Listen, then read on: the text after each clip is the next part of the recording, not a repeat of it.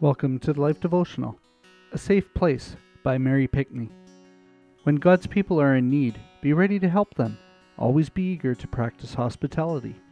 Romans 12:13. I used to feel like a prisoner locked inside my own world, not knowing how to escape. Have you been here?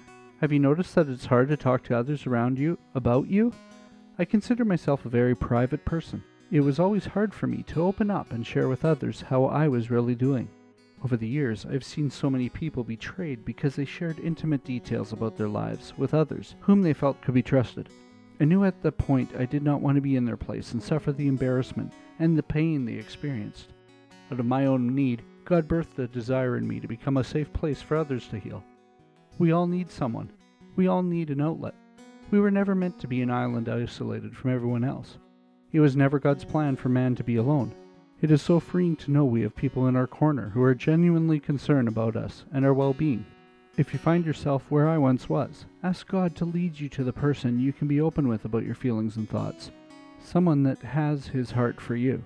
It may be a trusted friend, a counselor, or a pastor, or a mentor from thelife.com. Once you begin getting the help you need, will you also consider becoming a safe place for others to heal? A prayer for today. Lord, I often find myself drifting back into isolation out of fear of being hurt again. I ask that you lead me to the safe place of healing that is available for me. I ask that you teach me who to trust with my innermost thoughts.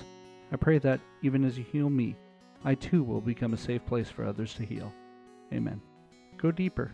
Make a list of people you know whom you consider safe. Then pray and ask God to lead you to the one best suited for you to open your heart to. Or, if you have such a friend already, pray for God to lead you to someone who may need you to be their safe place.